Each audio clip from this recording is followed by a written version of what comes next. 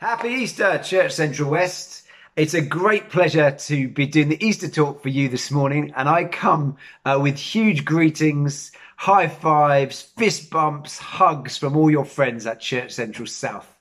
Now, if you're just clocking in today and you're new to Church Central West, obviously also greetings, hugs, high fives, fist bumps to you too. But you might need a bit of an introduction. My name's Johnny and I've been asked to do the talk for today. And whether this is your 500th Easter at church or your very first one, whether you're a Christian or you're not a Christian, you know what? I'm really looking forward to spending 20 minutes talking to you about what I think is the most important day in the whole history of the entire world. So let's kick things off by talking about some cool science stuff. I mean, where else would you start? Now, about 70 years ago, a professor did an experiment where he made these upside down glasses. And he got this test subject, and the guy had to wear these upside down glasses, so they made you see things upside down. He made him wear them for an extended period of time. Now, as you might imagine, to begin with, this caused all sorts of problems. And this test subject, he couldn't really function at all. He was totally confused, couldn't do loads of the things that he wanted to do. But the funny thing was that within a week, things had totally changed and he began to act pretty much as he had done before. He could ride a bike, he could pour a cup of tea, he could walk in a straight line. But it wasn't just that he got used to doing things with the world upside down. When you asked him about it, he said, no, the thing is, the world just flipped over again and changed back to the way it was before in my mind. And what had happened was that his brain had worked out what was going on and had flipped the upside down image he was seeing in his glasses the right way up. And when they took the glasses off, guess what happened? Yep, you guessed it. Although now he was seeing the world the normal way up, he now saw it as upside down until, of course, a little while later, his brain flipped it all around again. So far, so un-Eastery, you may say. But before we move on to the actual link with today's talk, I just want to know you can test this out at home. Okay. Now, if you're watching from a phone, this is super easy. You can just flip it over. But what I want you to do is I want you to look at this image upside down. So you might have to put your head upside down for this. Okay. Have you got it? If I am now upside down, you've got it. If I'm not, you haven't got it. So I'm going to assume you've got it, So if you've got it, hold it there. And basically, if you do this for long enough, your brain will actually flip the image around and convince you that what's upside down is actually the right way up and the right way up is actually upside down. See? How amazing is that? Wow, the wonders of the human brain. So what's this got to do with Easter, you may ask? Well, to understand Easter Sunday, I think you need to understand that this was the day when the world turned upside down. Some of you may have never seen this before.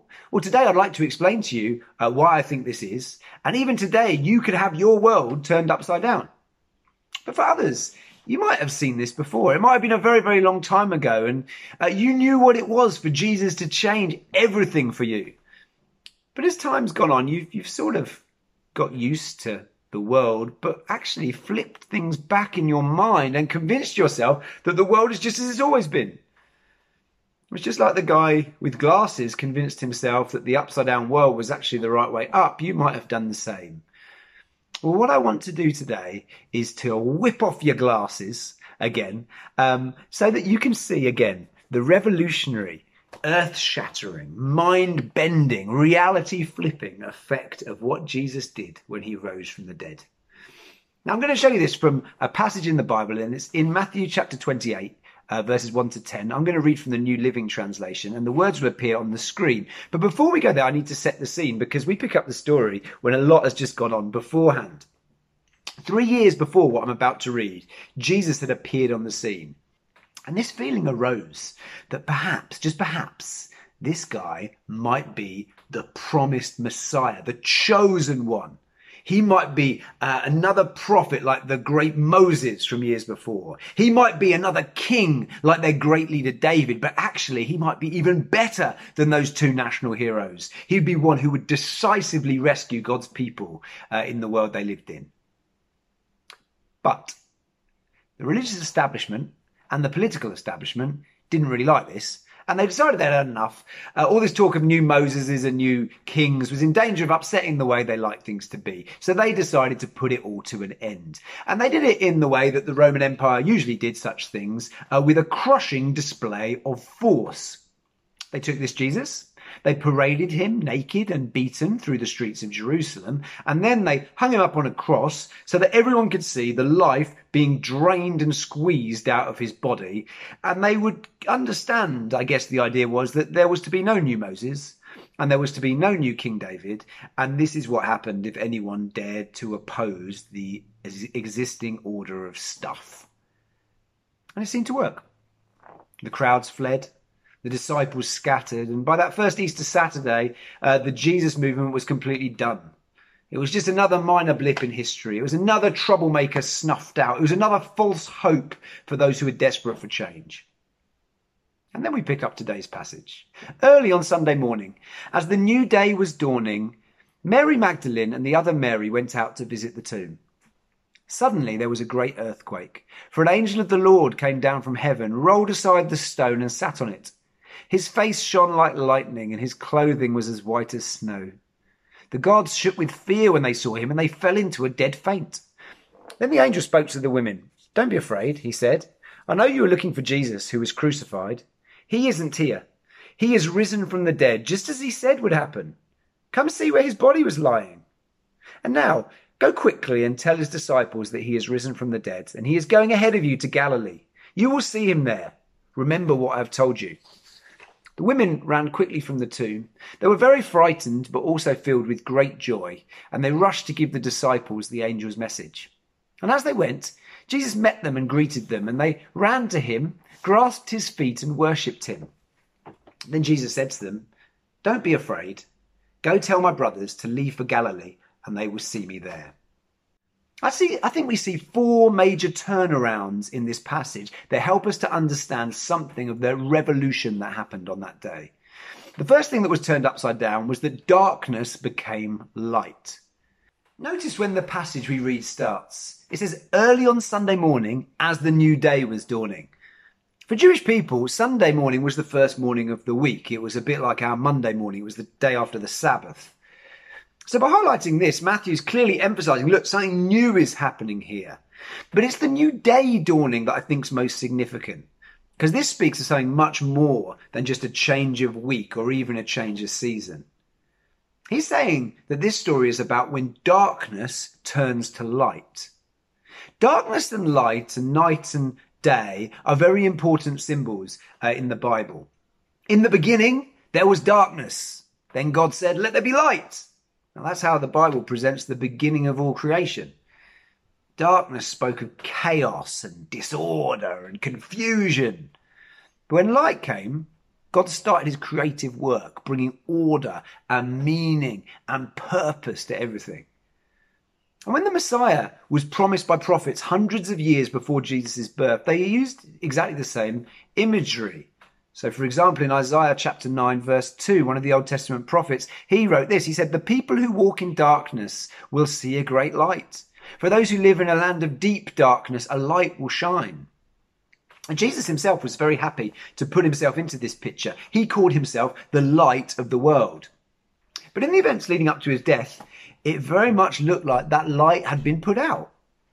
As Jesus hung there on the cross, the life draining out of him from about midday to 3 in the afternoon. But Matthew, Mark and Luke, all writing different accounts of Jesus' life, they point out the strangest thing. They say that although it's middle of the afternoon, darkness covered the land. Now, part of what is going on here is obviously that the writers are simply noting what happened. When Jesus died, it went dark. I mean, they're obviously saying that. But that fact is underlined for a reason. The writers are telling us that this was a time of darkness. This was a time where disorder and chaos and even evil reigned. It was a bit like the world is uncreating itself as Jesus dies on that cross. But then, as the women come to the tomb to pay their respects for what they thought would be the last time, Matthew gives us a clue right away at the beginning of our account that something's changed. The new day was dawning. The darkness was being turned into light. We've been living in a year of chaos, haven't we? It's a year of disorder, a year where it's been very difficult to make sense of anything. And in such a year, it's very easy for us to just get used to all of this confusion and suffering and begin to see the world as this way up. It's just that at the top, we've got darkness. Darkness reigns. And it certainly seemed like that before Jesus rose again too. However, when he rose from the dead, everything flipped on its head. Darkness gave way to light. The world was turned upside down. As we continue in the passage, I think we see why this is the case. It's because the second turnaround is that death became life.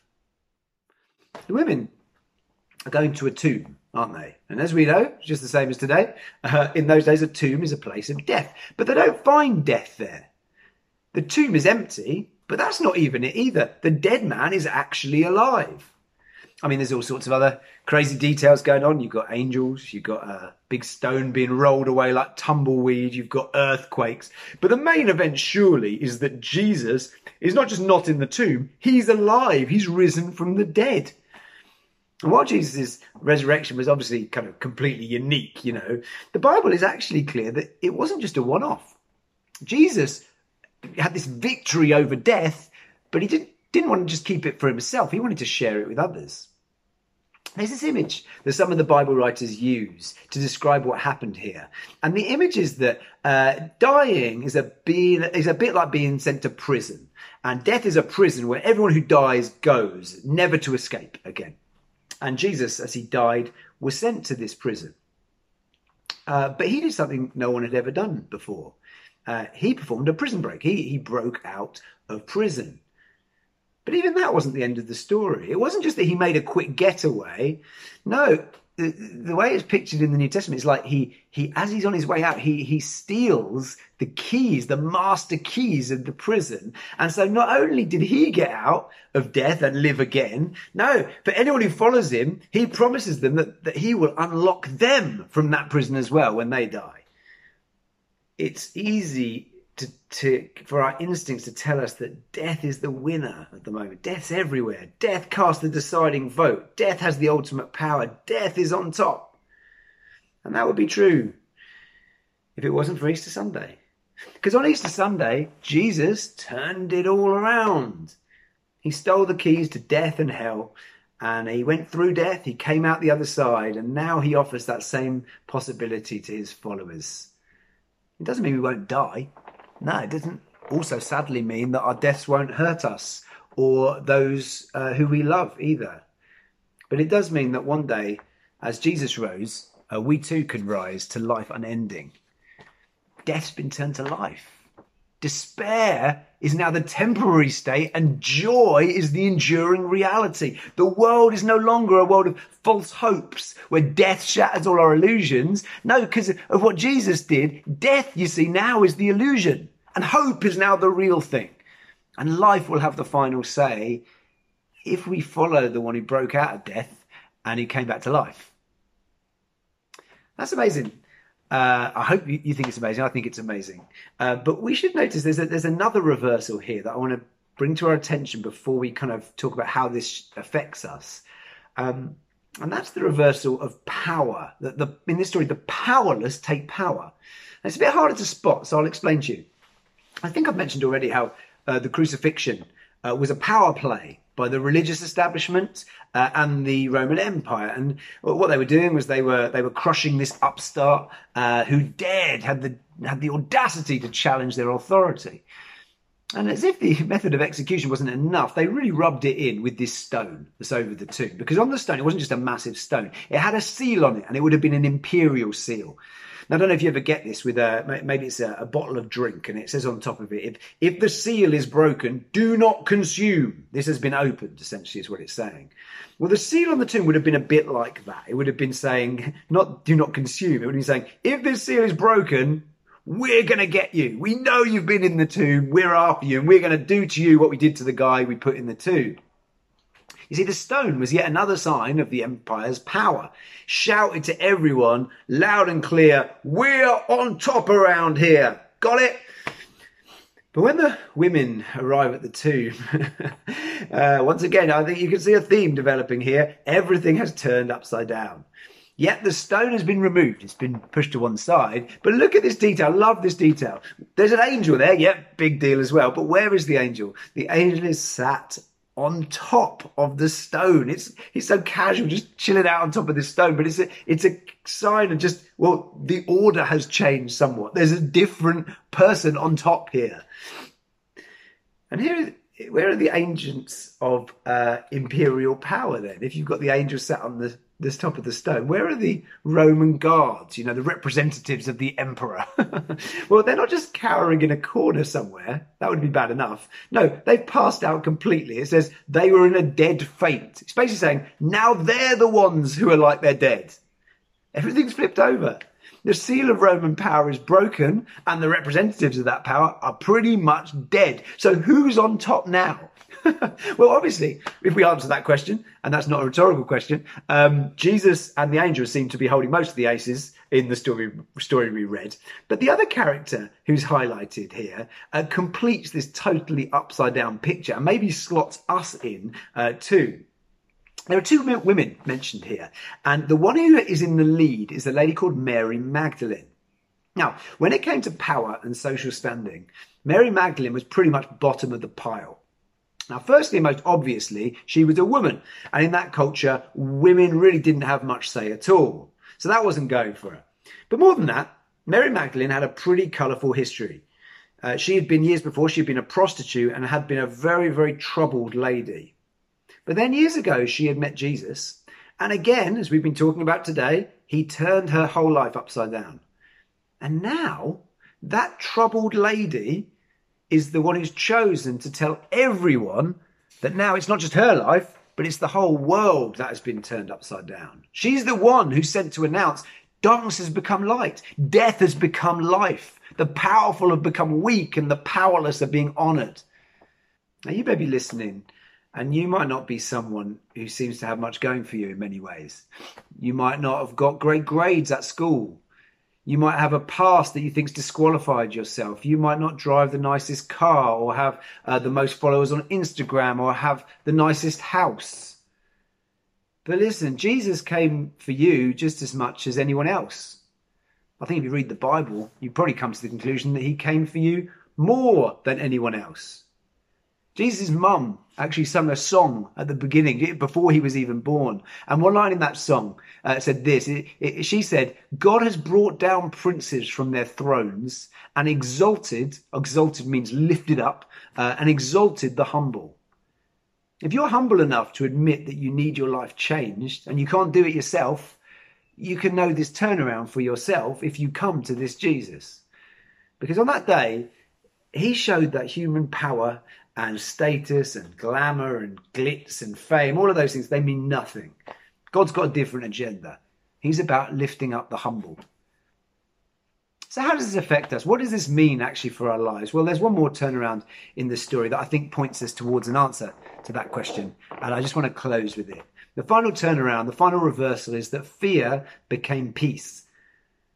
There's all sorts of fear in this story. But what's the catchphrase that both Jesus and the angel use in the passage? I wonder if you spotted it. What they say is this: don't be afraid. At the end of Luke's gospel, we see the account of what happens when Jesus meets the disciples, Peter and John and all those guys.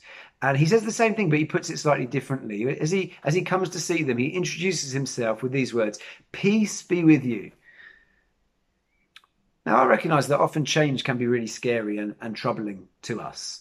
And particularly now, the last thing you might want is for the world to be turned upside down. I mean, hasn't it been turned upside down enough by COVID? Well, the events of the first Easter Sunday were immediately met by fear by people, maybe for a similar reason, even in Jesus' own followers. For everyone who decides to follow Jesus, there are huge changes asked of you. I don't want to keep that away from you. It's changes to how you use your time, how you use your money, what you think's important, what things you start doing that you've never done before, things you stop doing that maybe have become part of how you even see yourself as being. And to consider changes like that can lead us to be really afraid. But I'd say surely, even though there is a kind of fear of change in that sort of sense, surely deep down, we all know that while normal life is kind of familiar and to keep going with it is kind of easy and comfortable, don't we realise that normal life is kind of wrong? There's something wrong with it. COVID or no COVID, it often seems so dark. Death looms over our lives so menacingly. The systems of power seem to oppress. Well, if this life is all there is, or maybe if there's a God, but he just keeps himself at arm's length, well, then we just need to get used to the darkness and the death and the oppression, because that's just the way it is. We need to lump it.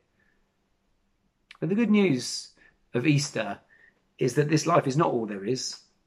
And God does not just want to stay at arm's length, because on the first Easter Sunday, he turned the world upside down. And today he offers each of us a world where light beats darkness, life beats death, and the powerless get honoured. And whether you're hearing this for the first time or the 500th time, whether you're a Christian already or you're not a Christian, my encouragement would be to put your trust in this Jesus. Give your life to him, the one who was raised from the dead, and live his upside down way of living.